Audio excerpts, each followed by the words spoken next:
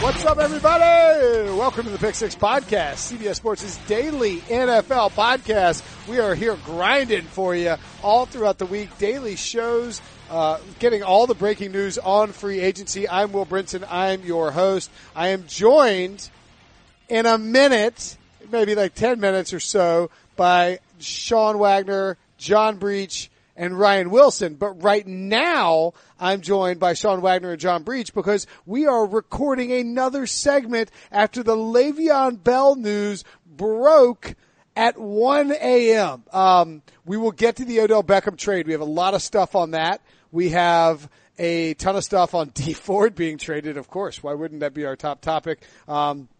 Yeah, but look, the ton of free agent signings. This show is probably like an hour and 15 minutes long by the time you download it. I apologize. Sorry, not sorry. You can skip around. I put a bunch of time codes in the description, so check those out if you don't want to listen to the whole thing. Let's get to the Le'Veon Bell stuff, and then we'll throw it back to ourselves when we recorded earlier in the evening. Sean and Breech, good to talk to you. Long time no see. Long time no see. Le'Veon Bell. 4-year deal, $52.5 million. He's going to the Jets after sitting out an entire season. What's your initial reaction to this, Sean? Is this who is there a winner and a loser here? Because that's just how we operate in life. I'm a little, at first when I saw the contract, which is $13 million per year, I thought Le'Veon Bell was the loser because if you looked at the last Steelers offer, I believe he would have gotten $20 million last year and then $45 million over 3 years. I think that's what Jason Lockenfor had reported. But Bell is getting $35 million guaranteed, I believe, according to Adam Schefter, from the Jets. So that's a nice haul in terms of guaranteed money. And so there's an argument to be made that if he had suffered an injury last year, maybe he doesn't get up to $35 million guarantee that he's now getting with the Jets. I don't know if I want to get into that because I don't know how much we actually know about that Steelers offer and how the guarantees were going to work. I think the Jets are a clear winner though, because I think they're getting Le'Veon Bell at, yes, an expensive price, but if you would have thought before this holdout happened, we were talking about Le'Veon Bell potentially signing for a whole lot more money. And from that sense, Le'Veon Bell loses because he probably thought he was going to get a whole lot more money. He didn't think this was going to be a conversation of did he win or lose money-wise. He probably would have thought that he's securing the bag from the Jets. But I love it from the Jets' perspective because, yes, they're overpaying a little bit, relative to other running backs, but they're getting a perfect complement for Sam Darnold, the guy who could, be his safety net coming out of the backfield.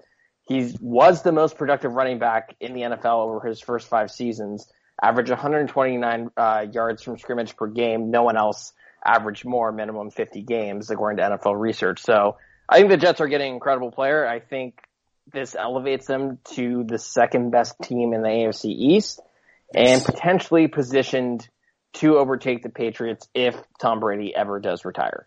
I'm saying when the next wave of teams come, I think they right now are better positioned than the Bills and the Dolphins to be that next team. Well, we talked about the Dolphins later. They seem like they could be screwed when it comes to the quarterback position, potentially tanking. Who the hell knows?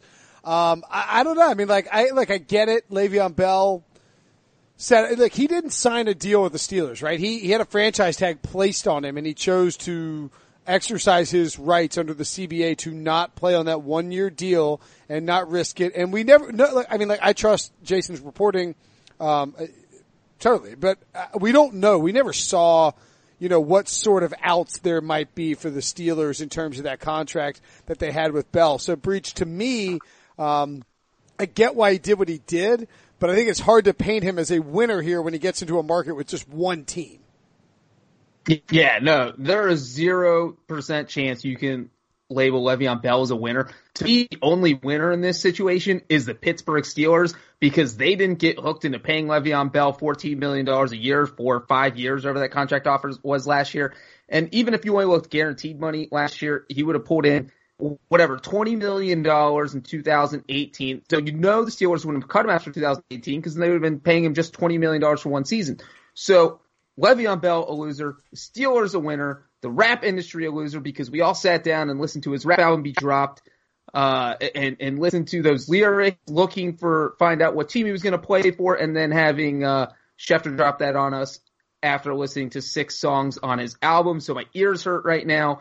But now, yes. So I do like this as far as the Jets offense. He should make the Jets offense better, but the thing that scares me about him is he's been out of football for a year. Staying in football shape is not easy. Coming back after a year and being effective isn't a guarantee.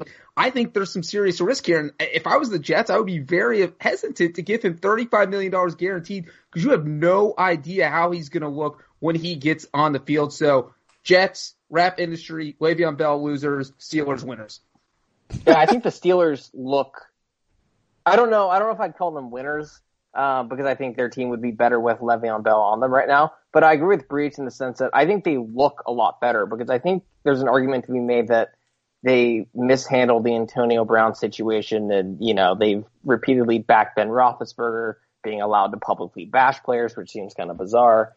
And I think, their reputation has taken a bit of a hit because of that. But I think when you see Bell turn around and sign this contract, suddenly you look at the Steelers offers and you're saying, yeah, they were offering him a fair deal, and they did not give in to him and, give him a contract he didn't even end up getting when he was allowed to sign with any team in the NFL. So I think the Steelers' reputation looks a bit better. I think they handled it, pretty much as well as they could have, and they didn't give in and grossly overpay for Le'Veon Bell. If anything, they paid him. They probably still offered a little bit more than the Jets offered him. So I think the Steelers' reputation is a winner here. Look, the Steelers got 2 guys that blossomed in their system, blossomed with the talent around them, blossomed behind a great offensive line with Antonio Brown and Le'Veon Bell on the same field with a Hall of Fame quarterback and Ben Roethlisberger throwing the ball to them or handing the ball off. I think that both guys, and I've said this for weeks now, I believe that James Conner will have a better statistical year than Le'Veon Bell, and I believe that Juju Smith-Schuster will have a better statistical year than Antonio Brown because they're in better situations. They're playing with Ben Roethlisberger and a Steelers offense that is high octane, and you have the Jets. Look, I think Le'Veon Bell is a great fit with Sam Darnold and Adam Gase's offense. Jamison Crowder as well. Those guys can run short routes, can get the ball in space. You can do smart things with him, and Adam Gase knows how to do that, so that should be beneficial. Antonio Brown is a perfect fit for Derek Carr. He runs you run him bubble screens, run him slants. We'll talk a little bit more about that in a minute. But, the bottom line is that these guys are now leaving for the first time in their careers the protective, smart, almost always successful bubble that is the Pittsburgh Steelers, and they're going out on their own and they're trying to succeed when there will be many eyes on them, many people scrutinizing them, and I just don't think they're going to have the same amount of success they had in Pittsburgh. I'm not saying they're a byproduct of the system. I just think that you're asking Le'Veon Bell to run behind an offensive line that's not as good, with a younger quarterback who is not as good, with less weapons to take the pressure away from him. That's much harder to do, and I wouldn't be surprised, even though, as NFL research points out, he has the highest yards from scrimmage average in their first 5 seasons in NFL history of anyone, 129. I would not be surprised at all if he found it a little bit harder in New York. What do you guys think? How do you measure this as a success for the Jets? Like, what does Bell have to do this year and next year?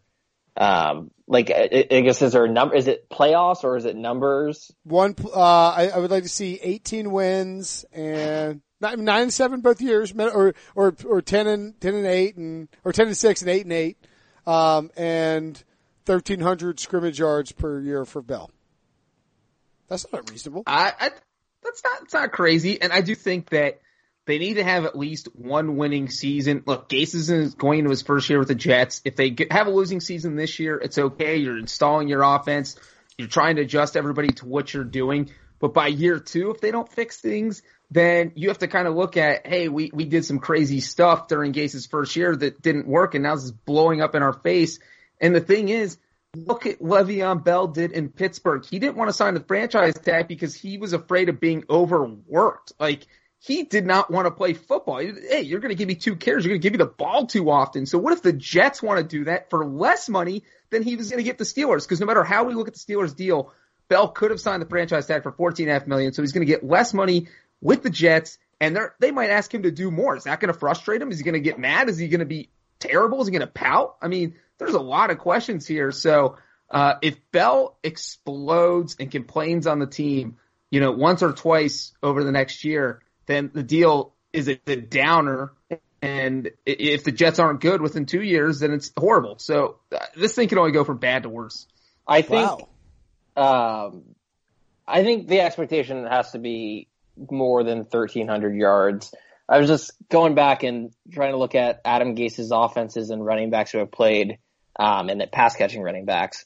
I think a decent example, and this to me would be like a disappointment if this is what Le'Veon Bell. But in 2015, when he was the offense coordinator of the Bears, Adam Gase, he had Matt Forte, and in the 13-game season, Forte had 1,300 yards roughly. It just you go look at Le'Veon Bell's. I mean, Le'Veon Bell. Line. He has in a 16-game season, he had 2,200 yards, and that's the only time he's played 16 games. Yeah, all right, you know what? I want to let me revamp 1,300. That's too low. I think 1,500. Yeah, that's like bare minimum to me, and I think it's a little bit unfair to necessarily put wins on him. Look, if the Jets don't win, it's going to be a bad deal from their perspective, but that doesn't mean it's Le'Veon Bell's fault that they didn't win, because a lot of this is just going to come down to how Sam Darnold develops. I mean, we saw how good Saquon was this past year, and it didn't matter because he was playing with a terrible quarterback and a bad defense. So I don't think it's his responsibility necessarily to win games because he's a running back, but if the Jets don't win games with him there, then it's just a huge waste of money, and that's more of an indictment of them than Le'Veon Bell. Yeah, I mean, Bell's second year he had 22-15 in terms of scrimmage yards, 1884 in 2016 and 1946 in 2017. So I mean, if they only get 1,300 scrimmage yards out of him, they have done a bad job. He had 1,300 scrimmage yards almost as a rookie in 13 games. In 30, exactly. Yeah. So no, that's right. Yeah, let's revamp that. I think. 1,500 seems fair though. Like, I don't think you can expect the same outcome from Bell. My dog is stealing golf balls. So this guy's a psychopath. He is. He's evil. We didn't mention. We mentioned before the pod. He's evil. Looking at Le'Veon Bell's stats. I knew this, but it does stand out to me a little bit. He led the league in rush yards or rushing attempts, 321. And touches, 406 in 2017. I really do think that he felt the Steelers were going to run him into the ground last year and destroy his ability to get any money on the open market once he left and when he wouldn't sign a contract. And maybe in that sense, like, would you rather have the 1 year, $14 million deal from the Steelers and then whatever you get after being run into the ground in free agency? Or would you rather have what you just got from the Jets after taking a year off and doing absolutely nothing except riding jet skis and working out and probably having doing bad raps. I mean, probably having a whole lot of fun.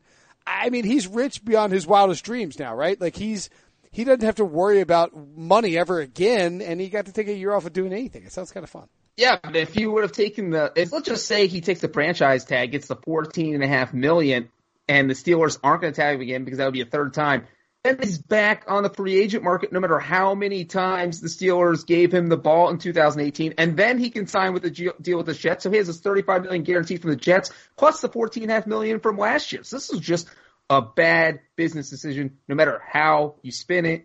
But the thing is, what's going to keep the Jets from running him into the ground this year and next year and 3 years? Does he think this is going to be the last contract he signs? Because the way he was treating last year, that he didn't want to get beat up, it makes it sound like, he's 27. Does he think by the time he's 3 years up, 4 years are up, I'm done in the NFL, I'll take my rap money, I'm just going to go retire?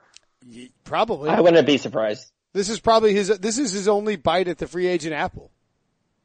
And I think that's probably contributed to the reason he did hold out, because he did know. And he's had injury issues before, right? I'm not imagining that. And no, he tore his ACL. He tore his ACL in 2015. He was suspended in 2016 remember it was him and LeGarrette Blount were riding around Pittsburgh with smoking the weed.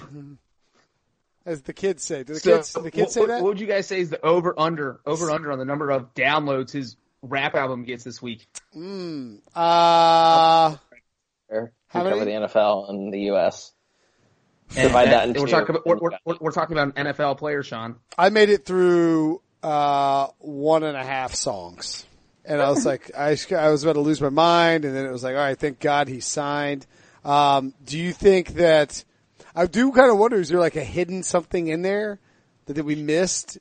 Oh, my God. If you go to Spotify right now – oh, no, this is probably just my personalized Spotify. I was like, it's the top album. Then I was like, wait, they have Pink Fong Animal songs on here and the Talking Heads. I was like, man, my stuff is blowing up. No, it turns out it's just what I've listened to lately. I just kind of wonder if there's like a hidden message in here. Maybe he's just oh God. Should we play some Le'Veon Bell? Ooh. Should we play some Le'Veon? Is that legal? Probably not. We're not going to do that. It'll be almost as good as when I played a Charlie Cash. That's how he's going to make back all his money he lost. What if he suing Brinson? Sues me for he sues the Pick Six podcast for $52 million. That'd actually probably be good for the podcast. We'd probably get a lot of publicity and make it all back. Yeah, his album's not good. He's not going to make a bunch of money off that. He's doing what he loves, and he's been running back. One of y'all said in Slack, I think it was Sean maybe, you're excited to have Le'Veon Bell back in the NFL? Yeah, that was, people were getting mad at like tweets about if Le'Veon Bell screwed himself or if he played it smart, and there's people on both sides just getting mad at each other. And I think we went an entire season without watching one of the best running backs play, who has a very unique style that no other running back has. So I'm excited to just watch him. And the Jets are kind of exciting. They might be awful, and that might be exciting to watch too. But they also, I think they'll be good. I think it comes down to Sam Darnold, and I don't know. I mean, but I think they're an interesting team.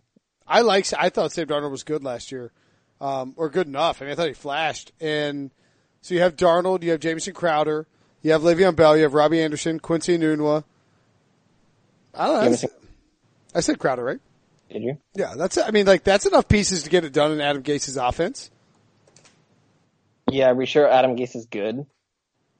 Yeah. I'm not sold on that either. I think he's a good offensive mind. Hopefully he'll be less, I don't know. I mean, he didn't have much to work with in Miami, ever. No, that's true. And, I mean, he hasn't had much to work with since he left Peyton Manning, to be honest. Yeah, you're right. So. All right. So that's the Le'Veon Bell breakdown. Did we miss anything? John, do you want to rap a few verses for us? I don't want to rap. But to all my haters, I think Le'Veon should have signed with the Raiders. Oh wow. That actually was better than I thought it was. Wow, very nice. All right, let's throw it to ourselves as we join Ryan Wilson to break down the Odell Beckham trade. Big time news hit the fan. By the way, subscribe, rate, and review if you like the podcast. iTunes, Stitcher, now even Spotify. Big time news hit the fan. Odell Beckham traded from the New York Giants to the Cleveland Browns.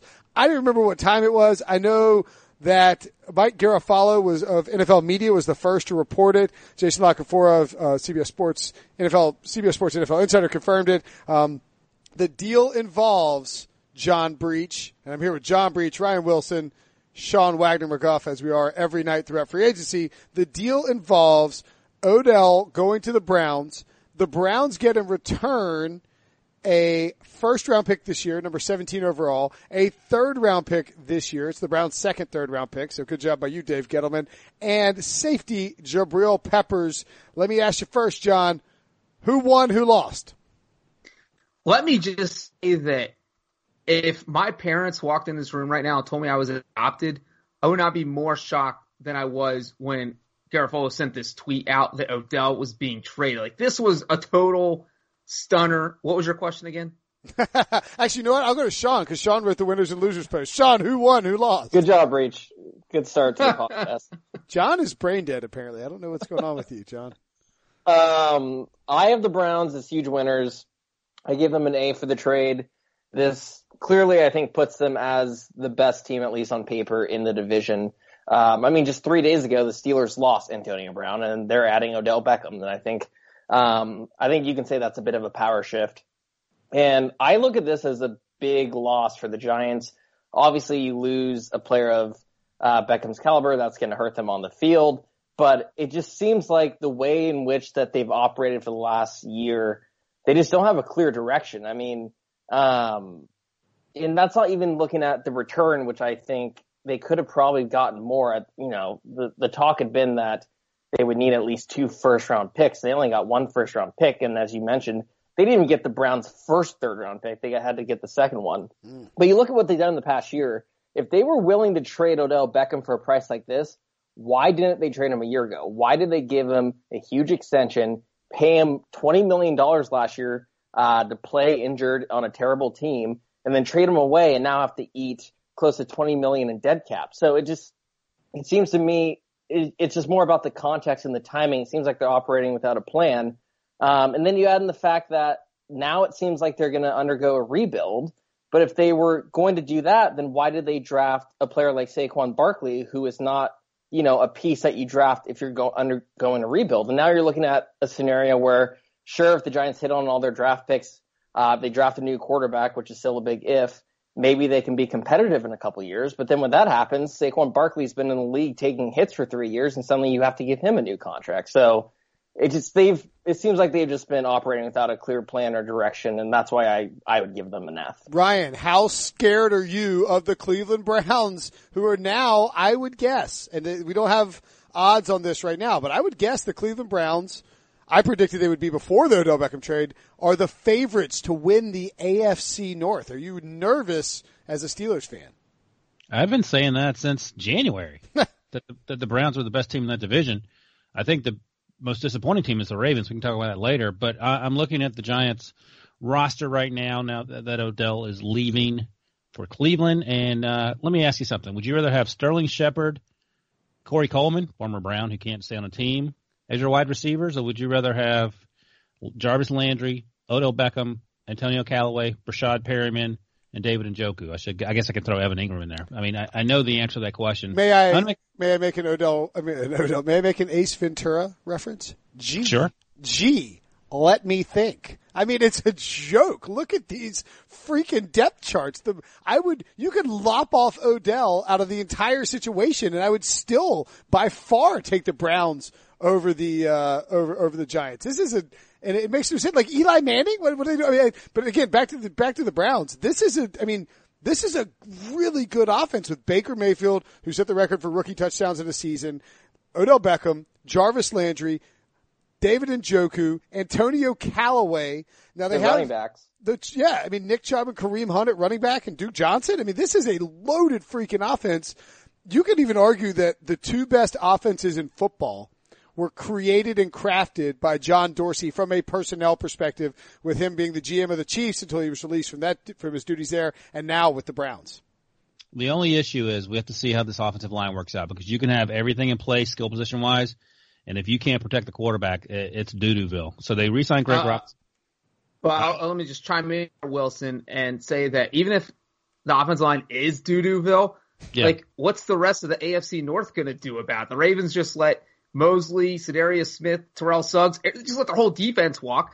The Bengals defense isn't very good. They don't need linebackers. Steelers defense isn't that good. So the Browns could literally field a offensive line as bad as the Giants was last season and still contend and be the front of the AFC North. Their coach is also Freddie Kitchens, who, if you look at the sack numbers, once he took over that offense from Hugh Jackson, Baker Mayfield was hardly touched, and they utilized the more quick passing game. Yeah, that's Baker Mayfield in year one, Freddie Kitchens in year one. And my point is that I don't disagree. They could win the AFC North. But if you want to, and maybe that's a big deal. Maybe that's all they want to do. They want to win 9 games in the AFC North. But if you want to make a playoff run and you don't have an offensive line and you want your second year now franchise quarterback taking a bunch of hits, that's an issue. So, yeah, they're still the best team in the division, but their offensive line could be a huge question mark, and that's something they may just need to sort out. Everything else looks great, and I have no issue with it. They got rid of Jabril Peppers. As we do this, they may end up with Earl Thomas.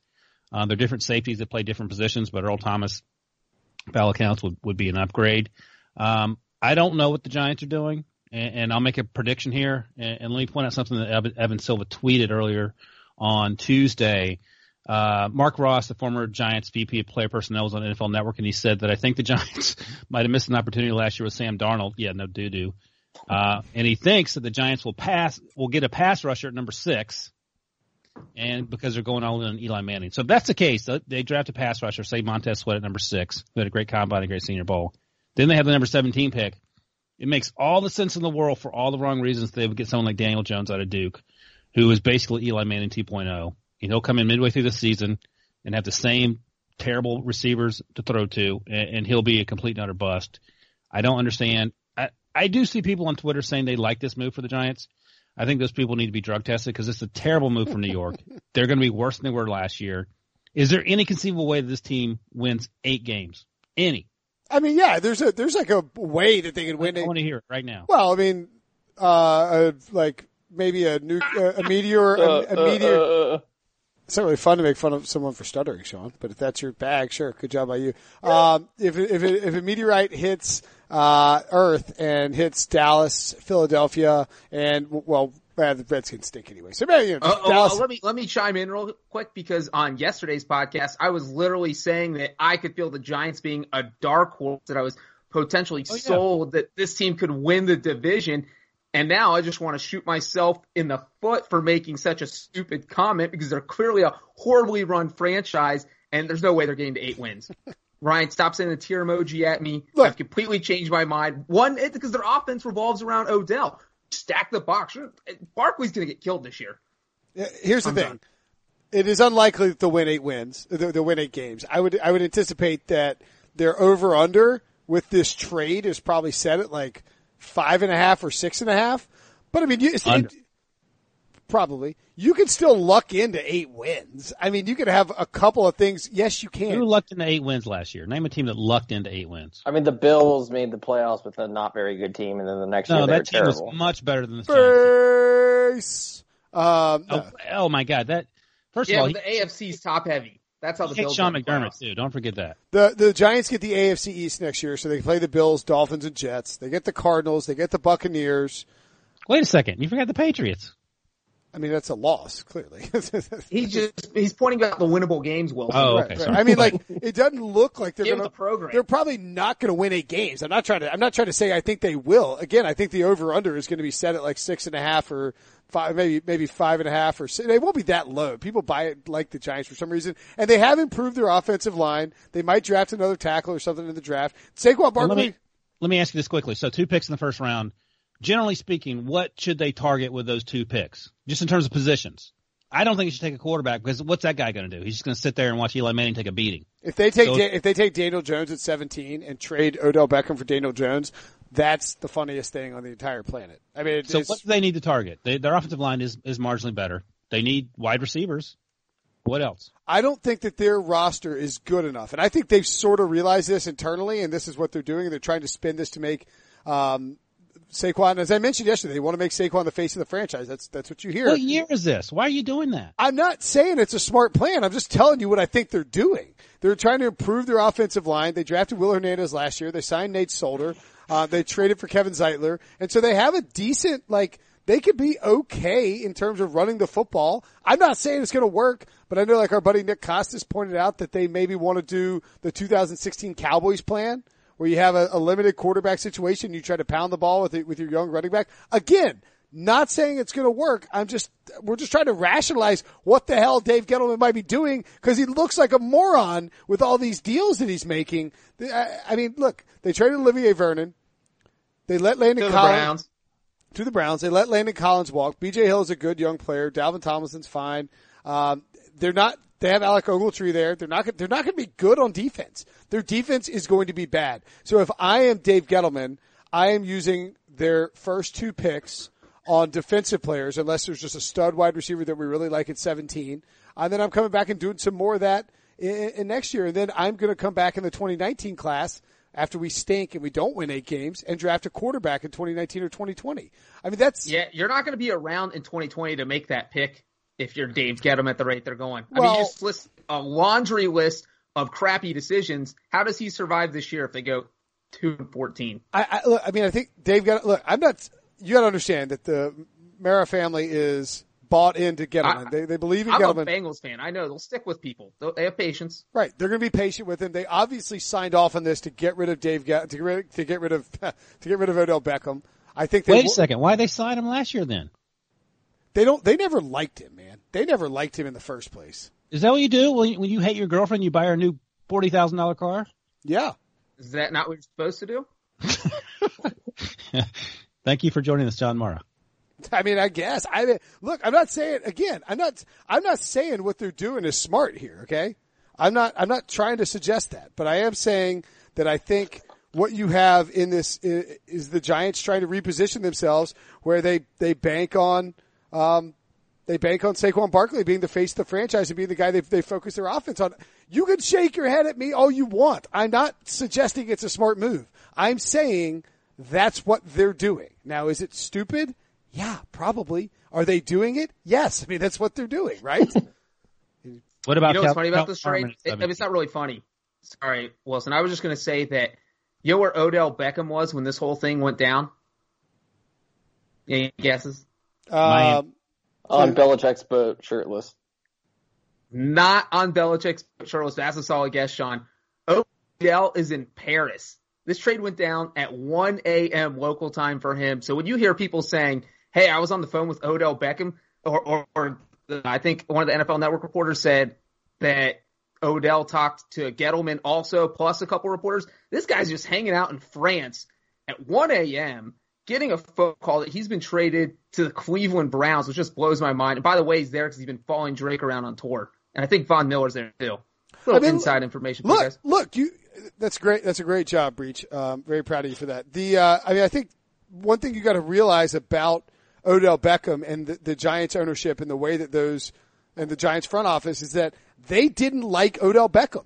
Odell Beckham was not going to respond well to being the secondary option in terms of marketing and focus on offense behind Saquon Barkley. They have been sick and tired of Odell Beckham's on and off field antics for several years now. Him. Yeah, that's the problem. No, it's all a problem. Trading him and paying him and trading him is all stupid. It's idiotic. It's a dumb move. I'm not trying to tell you that this was smart. I'm telling you what their mindset is and why they did all this and why you will hear people rationalize it. Go listen to Mike Francesa. He's going to parrot whatever the Giants tell him to parrot, and he's out there. He's like, it was time. It was due. You needed to get rid of him. Yeah, you definitely needed to get rid of one of the 5 most prolific wide receivers in the first 5 years of his contract, at age 26, right after you'd signed him to a brand new deal. That makes total sense. Very smart. Why wouldn't you burn it to the ground and agree that you made a mistake and signed it? Look, it's idiotic. I'm not saying that. I'm just telling you what their logic is. Again. Yeah, they're going to win 3 games. Okay. By the way, Browns, according to Sportsline, now have a 63% chance of winning the AFC North, according to their projections. It was like 50%, I think. I think it was like 57, and their projected number of wins jumped to 10.1. I think only roughly like 0.6 wins compared to before they got Beckham. It's 69.8% of. Oh no, he did. Did I just miss that? Oh yeah. Oh no, winning the division, it went from 38.3 to 50.5% chance of 50% chance of winning the division, which I don't even disagree with because I think it's a 50-50 split between them and the Steelers. 69.8% chance of making the playoffs now, 7.2% chance of winning the AFC, and a 3.3% chance of making the Super Bowl. That's crazy. Like that is a huge number for a team that hasn't won 7 games in like 10 years. Yeah. But I don't understand how you're just writing off the Bengals like that. I feel like they're set up for the Bengals. The Bengals might be the worst team in football. No, that's not true. But I do wonder if all this pressure is going to build up and sort of bubble over for the Browns. I think that's a great question, Ryan, because Freddie Kitchens is in his first year, never been a head coach. There are questions with the offensive line. You are transitioning on defense. You don't have the same Greg Williams fiery spirit that you had before. And look, it's possible if the Browns don't make the playoffs, people in Cleveland will riot. It will be Freddie Kitchens might get fired. I mean, that's how ridiculously out of whack expectations have gotten. What if they fire Freddie Kitchens and promote the defensive coordinator? Do you know who they hired for defensive coordinator? You're asking me who it's Steve Wilkes. Yeah, that would be the most Cleveland thing ever. Yeah, I mean, look, Steve Wilkes, they have a good defense. I mean, they signed Sheldon Richardson on the second. God, that feels like 12 hours. It was 12 hours ago. It feels like exactly. Feels like 2 weeks ago. That was one of the moves made by Cleveland. They signed Sheldon Richardson. They traded for Olivier Vernon. They have, of course, Myles Garrett. They have Larry O from Charlotte. They've got a really good. Yeah, Larry Ogunjobi. They got a really good defensive line, and they have good linebackers. They have good guys in the secondary. There's rumors out there started by John Breech that they could sign Earl Thomas. This is an all-in shove by the Cleveland Browns, and I love it. Yep, no, I agree. I think absolutely, there's no reason not to do it. And you know who deserves praise and who's not getting it right now, or sort of is, but deserves more? Sashi Brown. Sasha Brown, baby. Oh, well, great. Yeah, I agree. Look, John Dorsey's killing it, but he wouldn't be able to do this without the resources that Sashi Brown gave him. John, who wins the AFC North in 2019? Well, right now, none of us are the winners because Sean is so close to his computer that his face is suffocating me. Yeah. But besides that, I was reading something, sorry.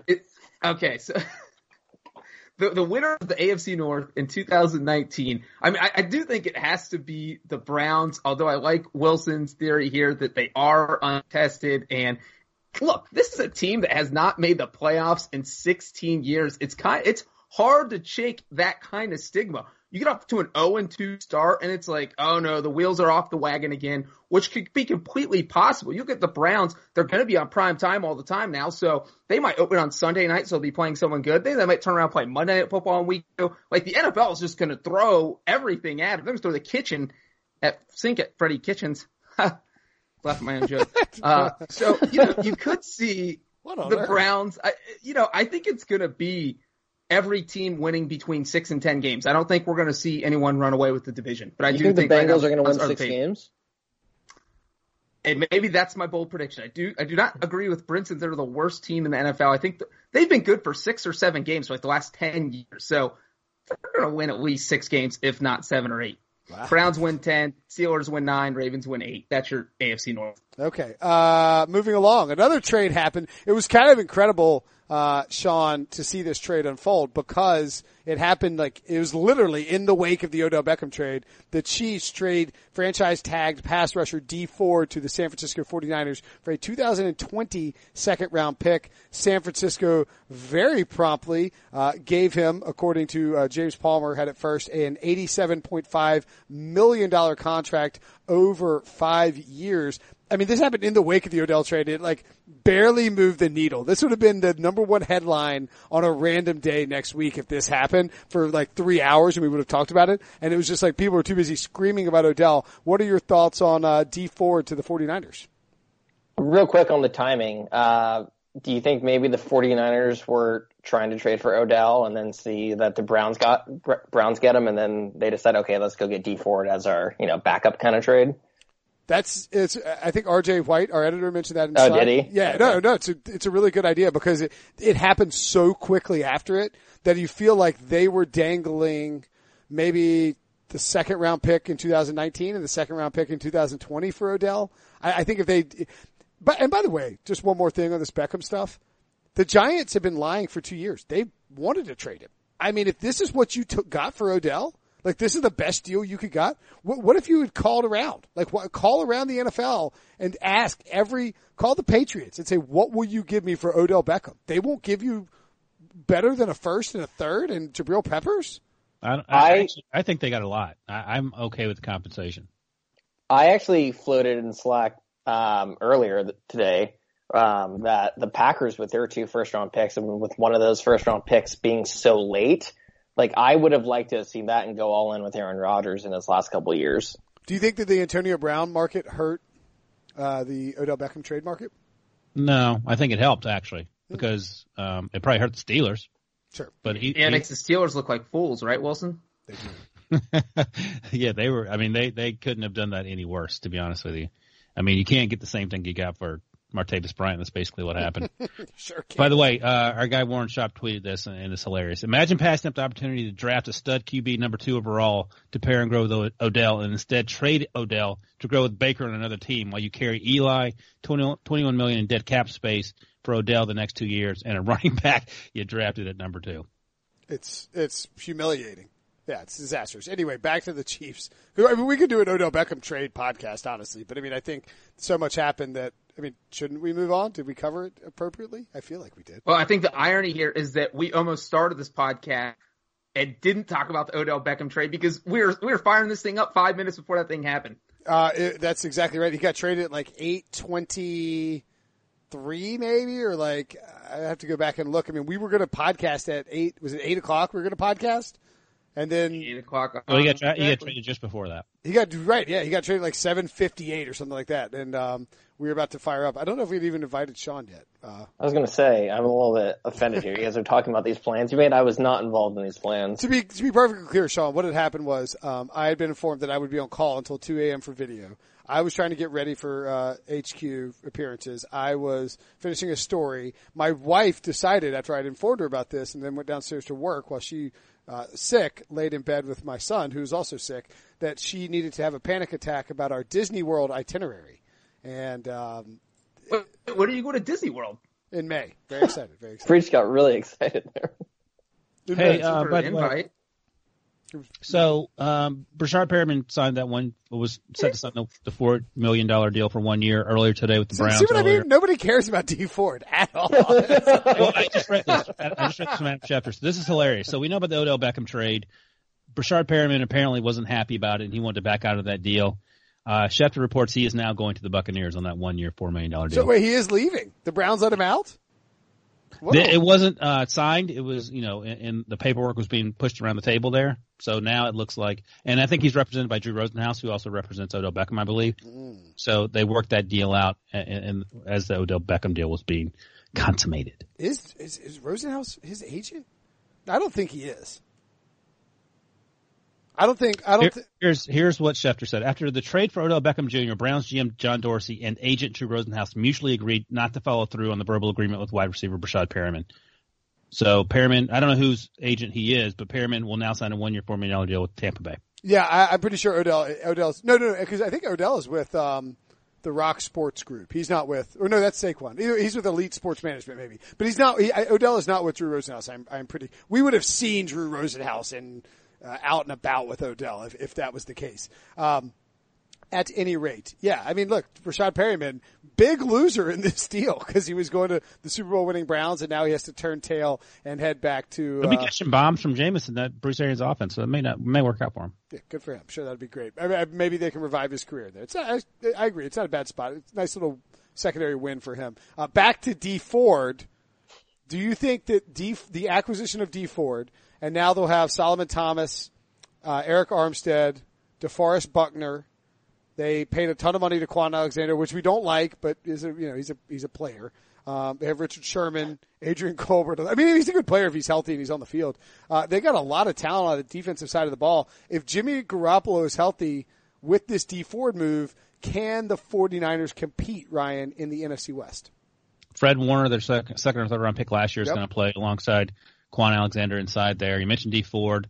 What do you think about this? The number 2 pick, Nick Bosa.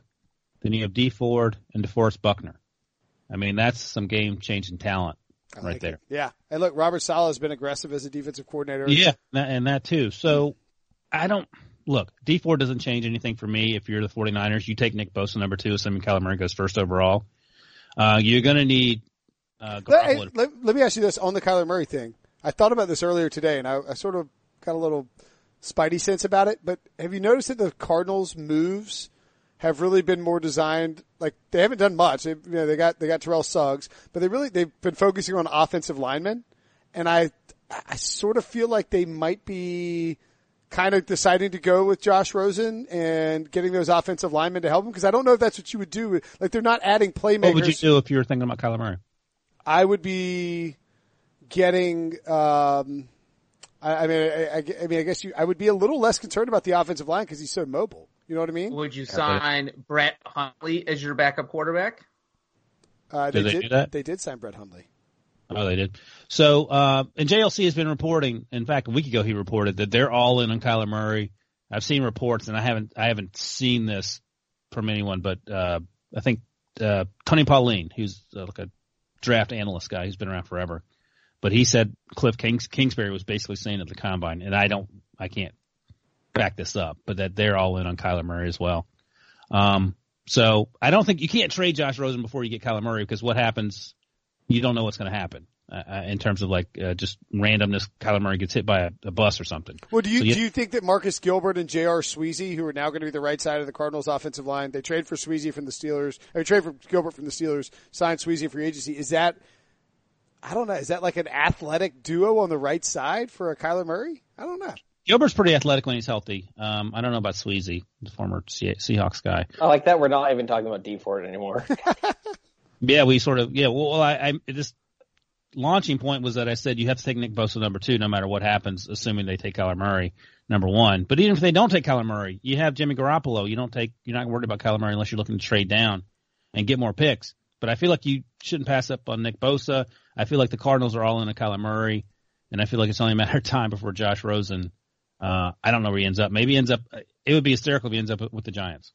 It blows my mind. If NFL news had just stopped at 7:45 p.m. tonight, we would probably be talking about Brian Anger being cut by the Buccaneers, like something just absurd, or Le'Veon Bell not signing. It was just that there was so many not huge point moving moves. You know what I'm saying? So there wasn't anything huge today. We saw dozens and dozens of moves, but nothing that was, leading the podcast worthy. Now we got Odell and Dee Ford in a matter of 5 minutes. Yeah, it's pretty crazy. I mean, like I was sort of thinking like, maybe we'll talk about, maybe we'll get a good 15 minutes in on old Anthony Barr signing with the Jets and then returning to the Vikings. I was like, this podcast is going to suck. And yeah, Odell Beckham bailed us out. We could do like four podcasts on Odell. I will say this about the Chiefs. Getting rid of Dee Ford, you can only get a 2020 pick in return, second rounder. And I think, I'll say this about both teams actually. I think the fact that the moves the 49ers have made, coupled with their unwillingness to give up a current draft pick, because I think the Chiefs would love to get their third round pick. I'm pretty sure they have one. That tells you that the 49ers are very much in win now mode. I know they got those long contracts to start out their careers, John Lynch and Kyle Shanahan, but it's already year 3, right? I mean, you can't not win forever. You have to, I mean, this can be the halfway point of those contracts. And so I think they feel a little bit of pressure from Jed York and the crew there to try and win now. As far as the Chiefs go, again, $14.5 million cap space that they cleared up with the Dee Ford trade. Maybe you get a good pick next year. You get to be a top 100 pick or top 75 pick next year. But it makes you wonder if they don't have another free agency move in mind, or if they are trying to make something happen with that cap space. And I guess they just don't buy that Dee Ford is going to be consistent when he gets paid, because remember, he was largely a bust as a first round pick, 23rd overall in 2014, until this year when he had 13 sacks, 8 of which came in their final 9 games.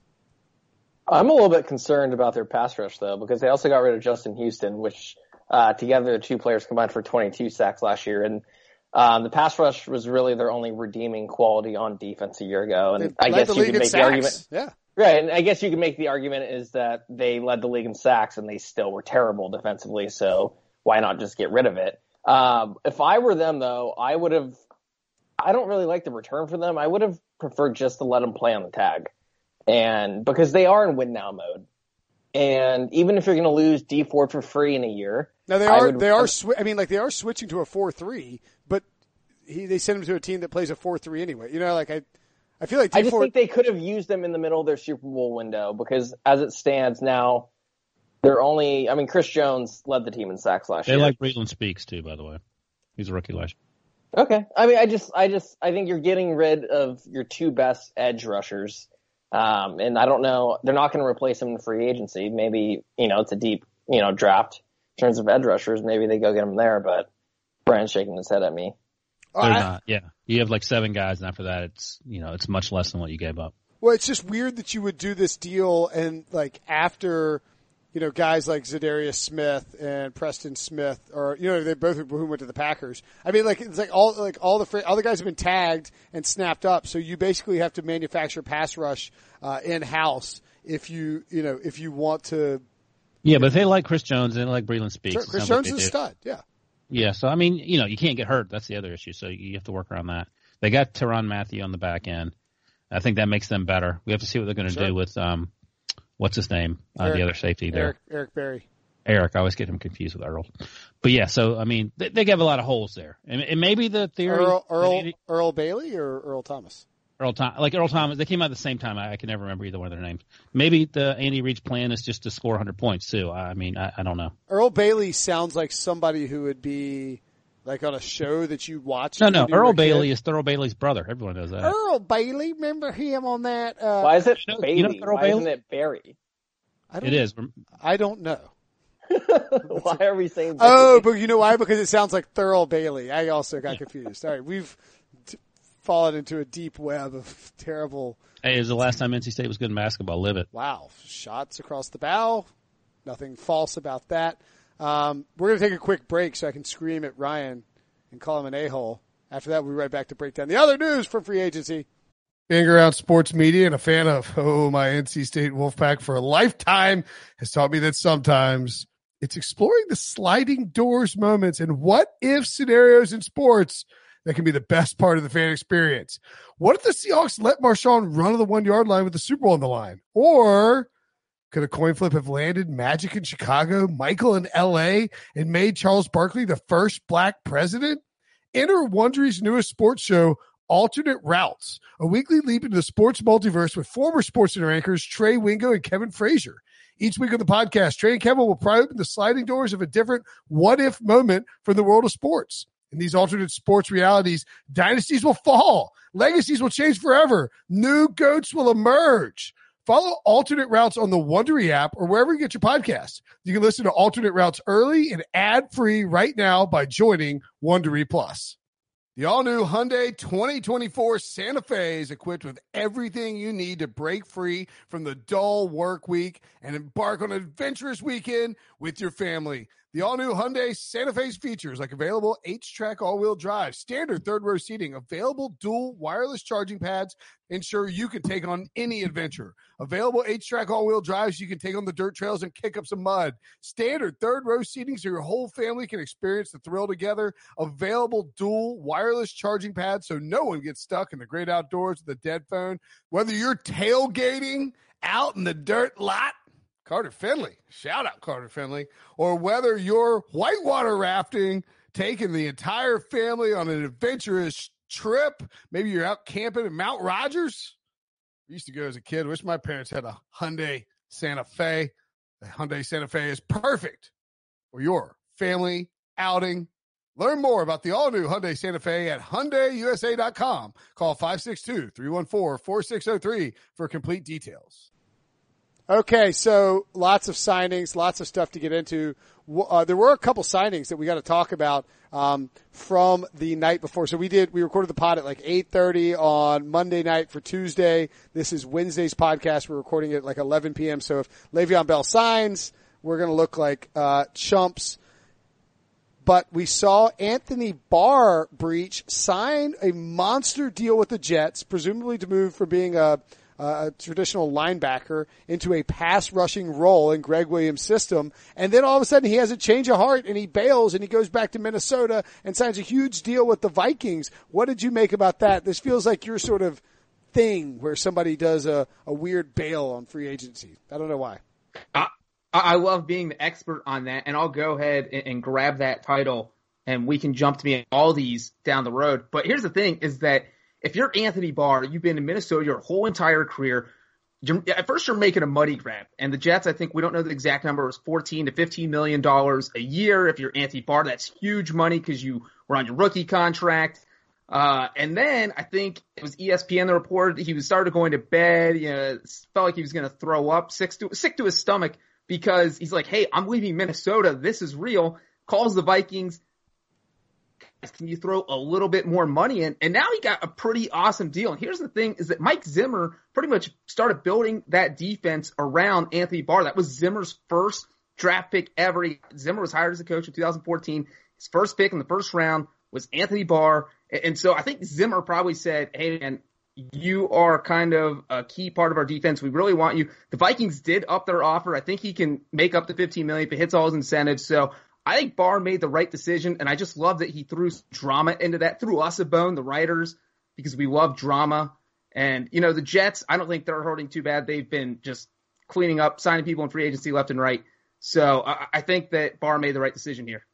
I think it helps the Jets. I think the contract they were paying him, I think it was reported to be between like $14 million a year, $15 million a year. I think that's too much for a guy who in the NFL has never been an edge rusher, the Khalil Mack type, Von Miller type of linebacker. He's just been an off-ball linebacker who blitzes sometimes. And I know he did it at UCLA, but nothing the Jets have done inspired me to think that they would be the ones to be able to convert him back to being a successful edge rusher. So I think they were overpaying. So I think it kind of helps them.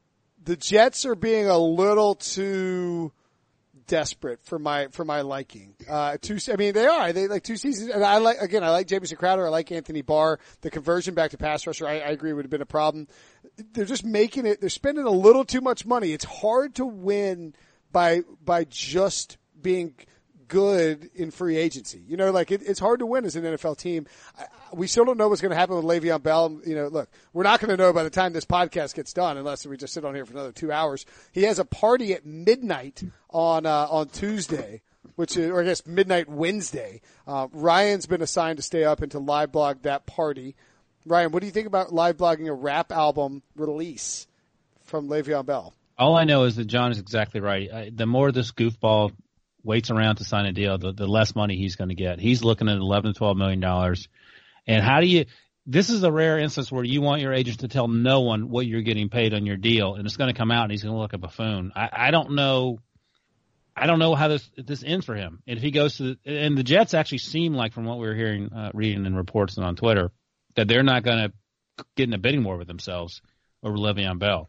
There were reports on Tuesday that he may go to the Ravens, and that seemed to be squashed. The Raiders were another team that were mentioned. I don't know where that is right now, but I don't think he has a lot of options. I feel like he has zero options at $15 million a year.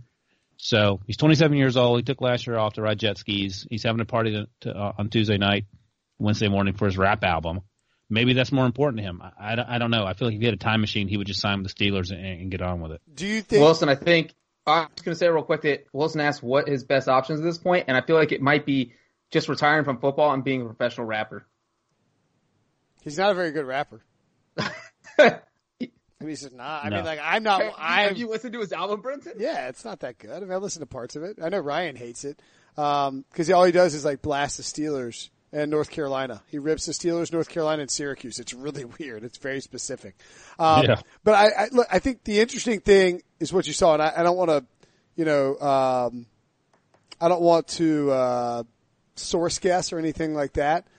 But look, Ian Rappaport of NFL Media comes out and says it's between the Ravens and the Jets. And Jason LaCanfora of CBS and Mike Florio of Pro Football Talk both come out very quickly after and say the Ravens are not in on this. And it would be very un-Ravens-like, even though there's some spite there to sign him with the Steelers. It would be very unlike anything the Ravens have done over years. I know they have a new GM in Eric DeCosta, but he trained under Ozzie Newsome. He's going to stick to some of those principles. It would be very surprising if they went out and spent a ton of money on a running back and competed with the Jets for that running back in terms of cash. And then there's especially because they might sign Mark Ingram. Right, and Mark Ingram's a better value than Le'Veon Bell in terms of what you're going to get at the cost. And then we also heard, of course, I say it's not like the Ravens and they go out and do it immediately. And then the Raiders were mentioned by Fansided.com as well as Michael Gelkin of the Las Vegas. Is it Review Journal? I think it's Review Journal. Can we fix these newspaper names in 2019? This is like the Las Vegas paper. Yeah, how many do we have? Right? What do I need? They're all condensed too. Las Vegas Sun. Well, right. Just let's condense them and get rid of local news. We don't need that policing anyway. I'm just kidding. I love news. I'm joking. That's the hottest take I think you've ever. I am joking. I love local news. I love reading the paper. The Raleigh News and Observer is great. I know Ryan takes his paper every morning with a fresh cup of chai tea. Quick story. My first year in college, which was 1991. I went to college. Oh my God, I wasn't William Mary. You weren't born in 91? I had my mother mail me the Raleigh News and Observer every day because you couldn't read things online. So I would get the paper 3 days later in my mailbox, and I would be reading days old news. But I was reading the Raleigh News and Observer, supporting local media, unlike Brinson, who apparently hates local news. You're trash, Ryan. You're trash. Congratulations on being old enough to read the newspaper. Sean's never seen a newspaper. Sean has no response for that. At any rate, but Michael Gelkin also mentioned that the Raiders are monitoring Le'Veon Bell's market. All of this, as you said, leads me to believe that Le'Veon Bell, who tweeted out, "Oh, so many options. Who to choose? It's like, thou doth protest a bit much, Mr. Bell." It leads me to believe that the Jets are the only team in on Bell. That Mike McCagnon didn't realize it until LaCanfora and PFT wrote about it. And that the Jets have now given him a deadline after giving him their best offer, which is probably, what do you think his best offer is from the Jets? $11 million. And I love the Jets are calling his bluff because it's absolutely what they should do. And here's the thing is that I think that maybe Rap Sheet or someone else at NFL Network, I'm not sure.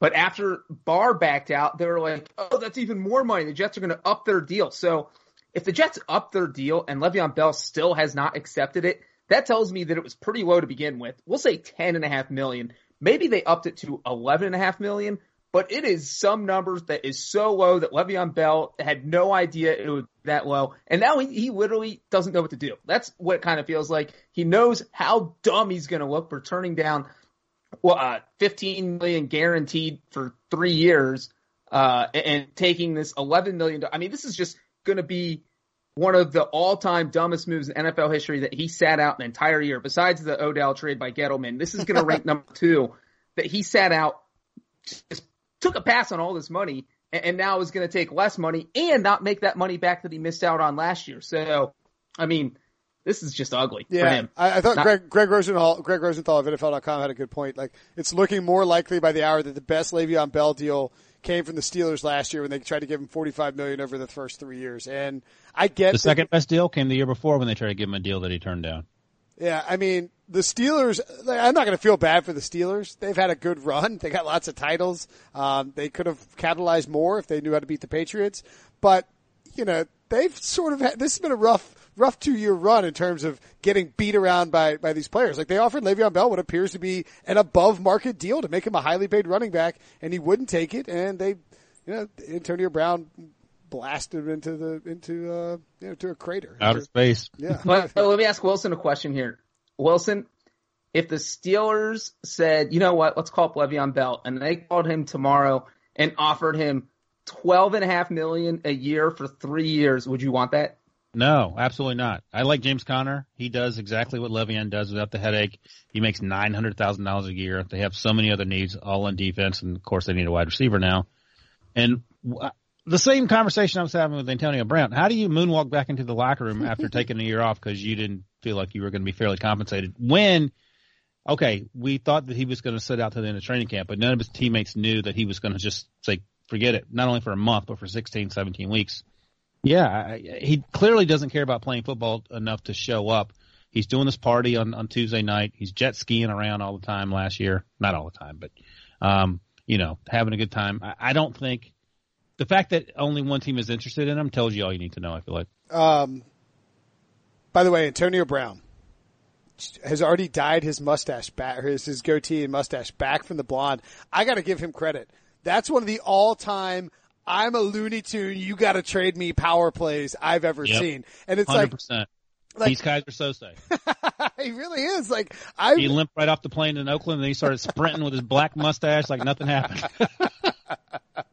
Wilson and I saw that blonde mustache up close and in person. I still have nightmares about it. I have a little blonde worm mustache that's crawling all over me. So what? John and I were at a Macy's autograph signing in Buckhead, Atlanta during Super Bowl week that Friday.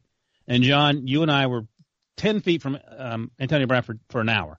How weird and out of sorts and out of it was he acting for that hour? I mean, that he did textbook what you would need to do if you were trying to get your team to trade you. Just act as bizarre as possible. Every report, every tweet from this autograph sign was going to say, what is wrong with Antonio Brown? Why is he so weird? Why is he acting so bizarrely? And then, that was the Friday before the Super Bowl. So that was February 1st. A month later, it just multiplied by the day how weird he was acting. So, I mean, we were kind of there for the beginning of it. And that blonde mustache, Wilson, I think now that he doesn't have it, you should dye yours. I like it.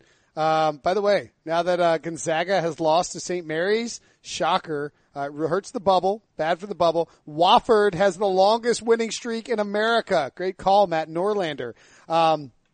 Crazy, right? This has been a fun March already, guys. At any rate, Antonio Brown, I bet he has a good first year, and then I bet he. Wait a second. You can't just say that. We talked about this the other day. I'm reversing my stance on it. That's what I'm telling you. I think he's faked the crazy pants, and now he's going to go back and blow up in his first year. Derek Carr is still Derek Carr. He can be as insane as he wants to be. You're not going to make Derek Carr throw you the ball more. Yeah, he's accurate. Get him the ball in space and short yardage plays on slants and bubble screens. He'll blow up. He'll have a big day, big year. Certainly he will have, at any rate. Glossing over that, next topic. Well, I don't want to get bogged down on a secondary Antonio Brown discussion when there's so much to talk about. Like the Raiders signing LaMarcus Joyner. Sean was all over this story on Monday night. What do you think about that signing, Sean? I mean, they have money to spend. 44 their million? defense. 44 million? What's that? Is it 42 or 44? I'm not sure. That came out the next day. I think the age is the only concern because I think he's actually like 28 or going to be 28 soon. Maybe 27. He's not young. What's that? That's okay. 28, right? It's fine. Like I think they had money to spend. He's a good player. The Rams obviously weren't going to keep him as soon as they signed Weddle, and they also committed cap space to Dante Fowler. The problem with the Raiders still is you can shore up the back end all you want, but you better be getting some edge rushers in the draft because it's not going to matter if they can't rush the passer, which they could not do last year. What did you think about Jawan James signing with the Denver Broncos, Ryan? I know you've been high on John Elway and his quarterback moves, and so I'm sure you like the idea of him shoring up the offensive line.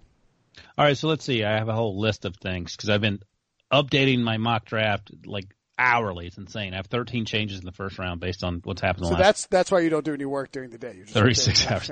Yeah, that's why. So they have Joe Flacco. They have Jawan James to play offensive tackle. They still need a quarterback, right? So are you still drafting a quarterback if you're John Elway? I suspect he has a little better luck finding offensive linemen than quarterbacks. Joe Flacco is a short-term solution. We say that every time we talk about him. I don't know. This is great in the sense that you have a right tackle now, but Joe Flacco's still terrible, and there's still no long-term solution behind him. So, they're back to – they're not at square one. They're at square 1.5. They have 1 foot on square one and one trying to step on square two, and there's a chance they fall off the whole board altogether, I feel like. By the way, Matt Paradis, who revealed a very interesting fact on Good Morning Football. I don't know if you saw my tweet or watched that this morning. He once sponsored one of his friends in a porcupine race in Boise, because this is a thing that they do in Boise. Naturally, he was in New York City for Good Morning Football, and he's like telling the story, and you can see it like Kay Adams is like, what the hell are you talking about, man? Peter Schrager looked a little bit unnerved as well. I don't know where's Nate Burleson from? He didn't seem as unnerved. He went to Nevada, so I don't know if he's from out west or not. At any rate, I was thinking, I was like, man. He's from Calgary. Yeah, there you go. They were like, Canada's got Wait, he's stuff. Canadian? Didn't know that. Learn something every day. Fun fact. All right, go ahead, Brinson. Nate Burleson?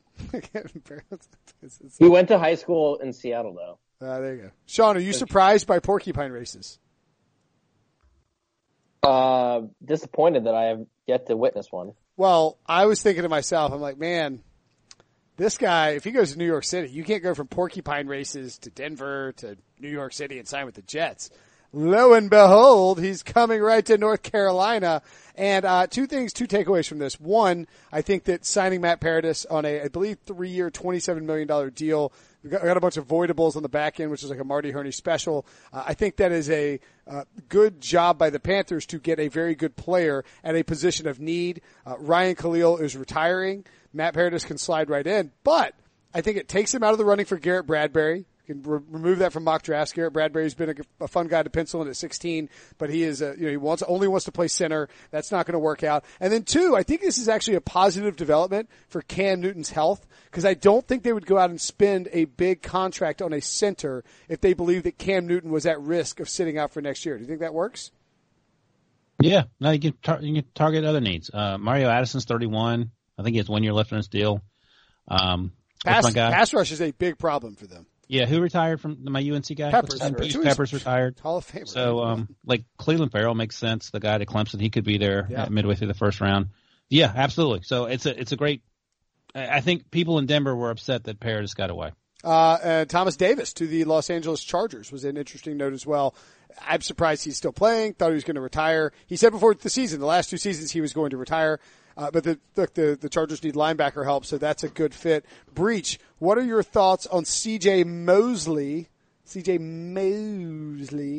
don't know why I'm doing that. Signing a 5-year, $85 million deal with the Jets. We talked about them spending money on Anthony Barr before they signed Barr. Then they went out and signed Mosley. It looked like they were reworking their linebacking core. Barr leaves, but they got $85 million, $17 million a year committed to a middle linebacker. I mean, I love this move for the Jets more than I would have the Anthony Barr move, or more than I would have loved both of them together. I think Mosley's a way better fit, although I don't think he should have even been available because the Ravens are dumb for not re-signing him. But I won't go back down that road. But as Sean was mentioning earlier with Barr, is that he's not a great fit for the defense. The Jets really were spending – how much guaranteed money did they give Mosley? I believe it is – I didn't write this. Who wrote the story? Ryan, did you write the story? I read it. Oh, my God. I read the story this morning. It's like 50, though, I think. Yeah, I'll tell you in a second. It's been a long day. But it's a lot of money. It's a lot of money. $51 million guaranteed for a middle linebacker. He's a 4-time Pro Bowler. If he plays 16 games, he'll get. Yeah, he's young. He's a stud. But he's a middle linebacker. He's a 3-down guy, but man, that's a lot. I mean, it blows Luke Kuechly's contract out of the water. It blows Quan Alexander's contract out of the water. And that's the thing about free agency. Luke Kuechly is, absolutely the better linebacker of everybody we just named, but you have to give Mosley more money because he's on the market and you got to pay him what he's worth right now. So, I think he's good for the Jets defense, but I do think that they overpaid. But I feel like I'm saying that about every single person that gets signed. I sound like a broken record. So I'm going to stop saying people are just overpaid. And I'm going to say that I give this a B+. Are we still grading things? I'm going to grade this a B+. Yeah, we can grade. I was sort of hoping Sean would take the lead on that when I gave him the first free agent, but he just kept moving on. It's okay, Sean. Sean's not good at getting signals. That's why his last 4 dates ended. I'm not the host of this. What do you mean? You asked me to grade the trade, and I gave you an A and an F. No, I never asked. I asked you about a free agent. I threw it to you on a free agent, and hoping you would just remember that we were grading, and you didn't grade. Then I didn't want to put pressure on you to go back and grade it again after Ryan. This is a failure of the host.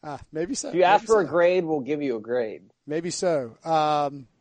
Okay, another free agent that signed. Give me a grade on. I don't even know who the free agent I asked you about. Teddy Bridge. I think Mosley's an F, by the way. Wow, really? Uh-oh. I gave a B, Ryan. It's a slap in the face. Well, he can't play in coverage. I love Avery Williamson, who they signed last year. I think the thing to keep in mind, though, is that the salary cap keeps going up, and I think we sometimes forget that. So it's all a percentage of what we're looking at.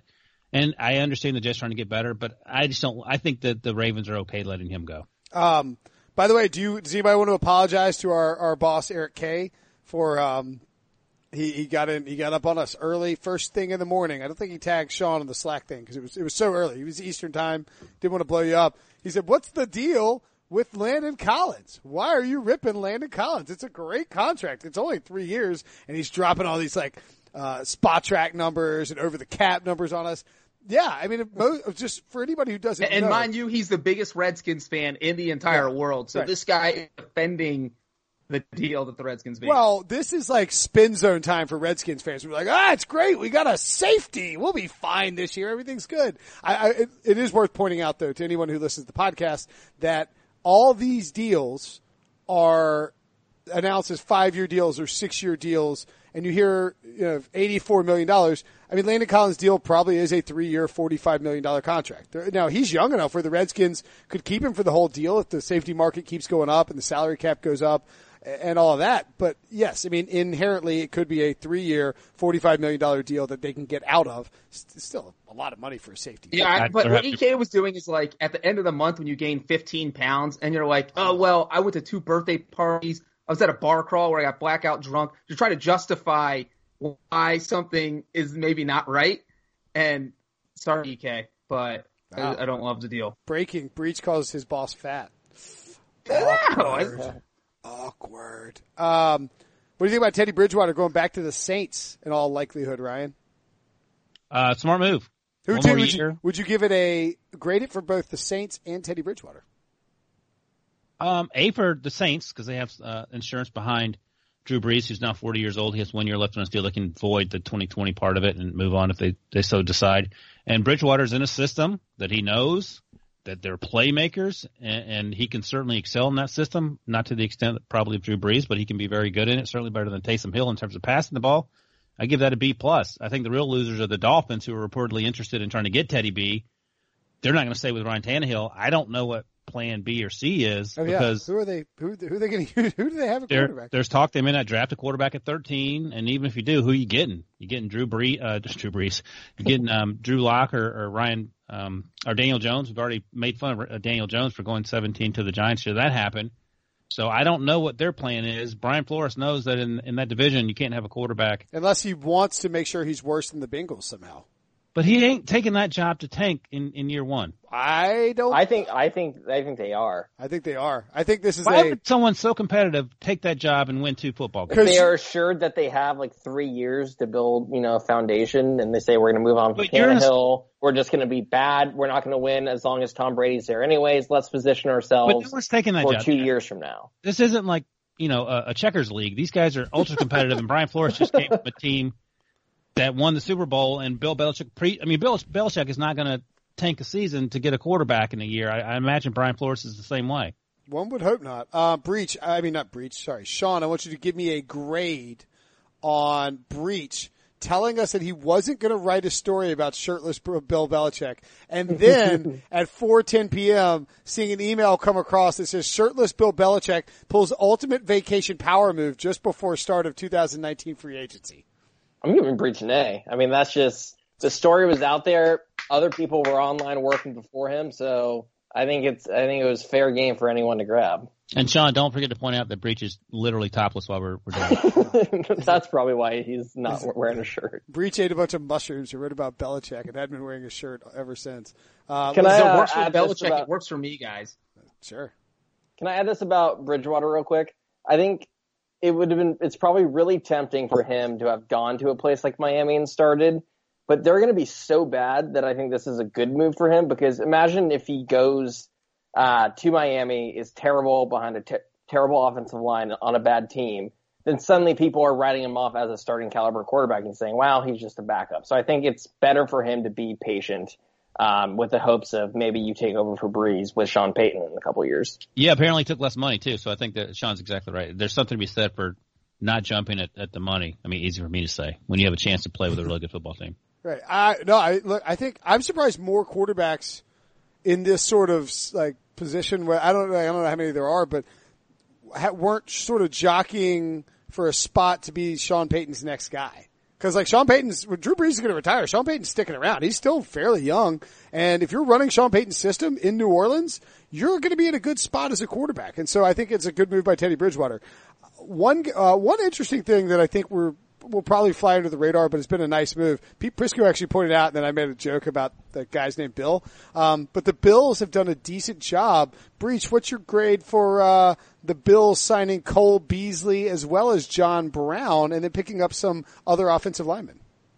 I'm going to give this grade a B, and but I'm also throwing in the fact that the Antonio Brown trade blew up, because if they land Antonio Brown, I hate it, but instead they took the money that they were going to give Antonio Brown, and they got 2 receivers out of it, and they got Cole Beasley, and they got John Brown. And the thing is, I think John Brown might be good with a quarterback who can actually throw the ball. I think I mentioned a day or two ago that, look, when Joe Flacco was on the field last year, he was amazing. He averaged about 80 yards per game during the first 7 weeks of the season. The last 7 weeks of the season with Lamar Jackson in their run all the time go-kart offense where they don't throw the ball, John Brown averaged 16.3 yards per game. That's a huge drop. So when he actually has a quarterback out there throwing the ball, he's producing. Cole Beasley, I mean, last year was arguably his second biggest year in Dallas. So I like both those signings. I don't know so much about Tyler Kroft. I do like that they added a center because their offensive line was horrendous. I think Mitch Morse. So that was big. And then, 2 other offensive linemen that might be able to go in there and start. I would say the Bills have probably had one of the best free agencies of any team so far. Not of teams that have actually signed someone, because it's hard to grade teams like the Patriots or teams that generally sit out free agency. But if teams that have actually signed someone, I would put the Bills in the top 3 so far. By the way, quickly, I just want to point out, in addition to Antonio Brown saying no thanks, apparently Odell Beckham, the Bills inquired about that too. Did they really?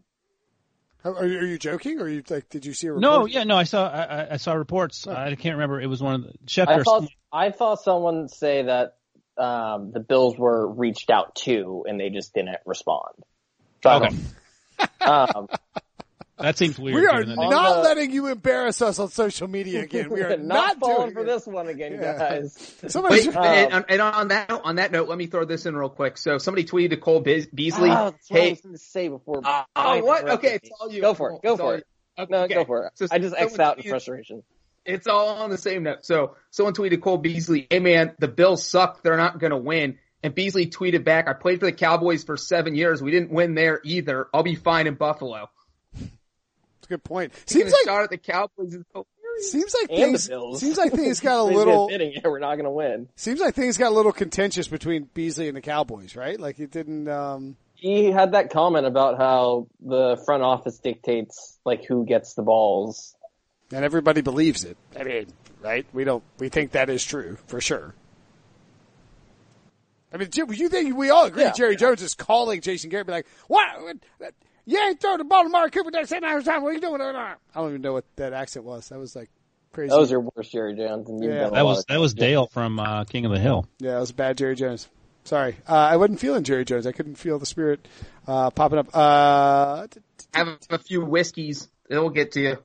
Yeah, I know. I got a lot of Johnny Walker Blue up in here. What? Oh, Cordarrelle Patterson, Breech. Give me a grade on Cordarrelle Patterson. 2-year deal, leaving the Bears to go to the Patriots. Leaving the Patriots to go to the Bears. Sorry. I don't want like backhand Sean in the face, so I'm not going to knock this signing. I'm going to give it a beat because here's the thing: is that Matt Nagy's smart.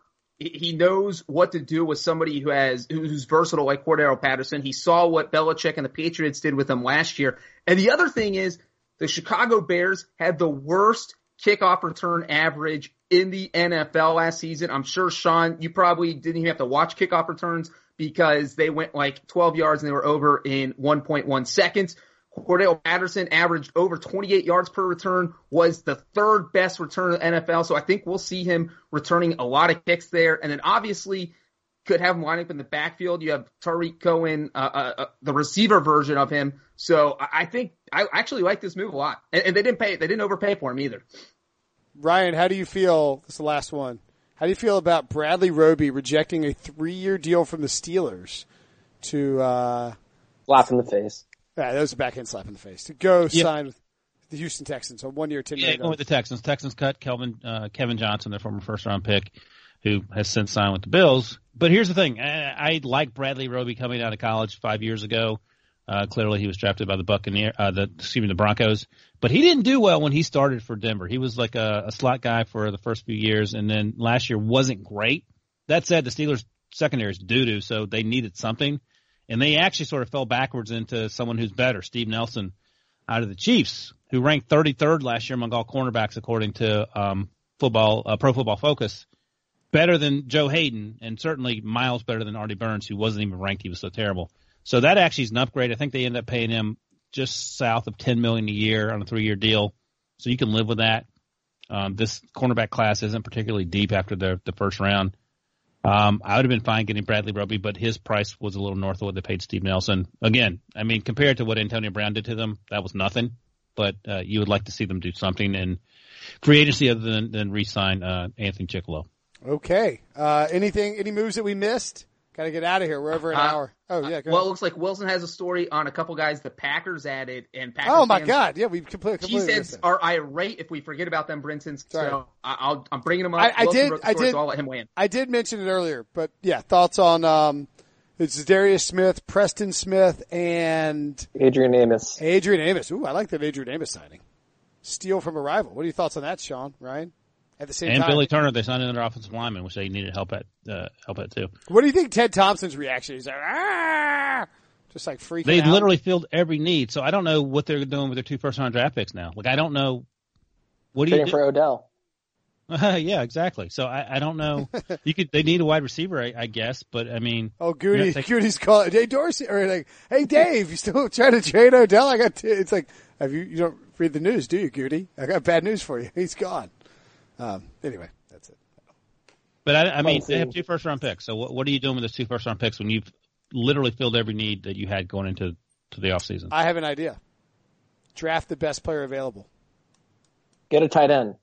Yeah. Tight end's an option. I mean, at 12, you may have to stretch for one because one of the top one may be gone. What if you bundle those picks, trade up, and take Kyler Murray? What? Aaron Rodgers is 35. It's too soon. You should mock that. Are you drinking alcohol, Wilson? Yeah. Wilson brings up that idea right before he takes a giant sip of wine. You can see he never drinks, and now he's drinking wine here. That and now he's talking about who needs Kyler Murray? The Packers. I'm celebrating the Anthony Chickalo signing with a whole bottle, with an entire bottle of red wine. Interesting call. No. Wide receiver makes some sense. Tight end makes some sense, but just trying to think outside the box here. All right, well, we got to go. We got to get to Le'Veon Bell's party. Got to check out his rap release. John, you're staying up for it, aren't you? This is your wheelhouse. I'll be up all night. I love rap parties, especially release parties. I think the reason he's dressed like that is because he's actually going to the party. Whoa. Okay. Right, it's time for this podcast to end. This podcast. And then Sean's offended that John just showed us his chest, even though Sean shows up in his podcast in Steamboat.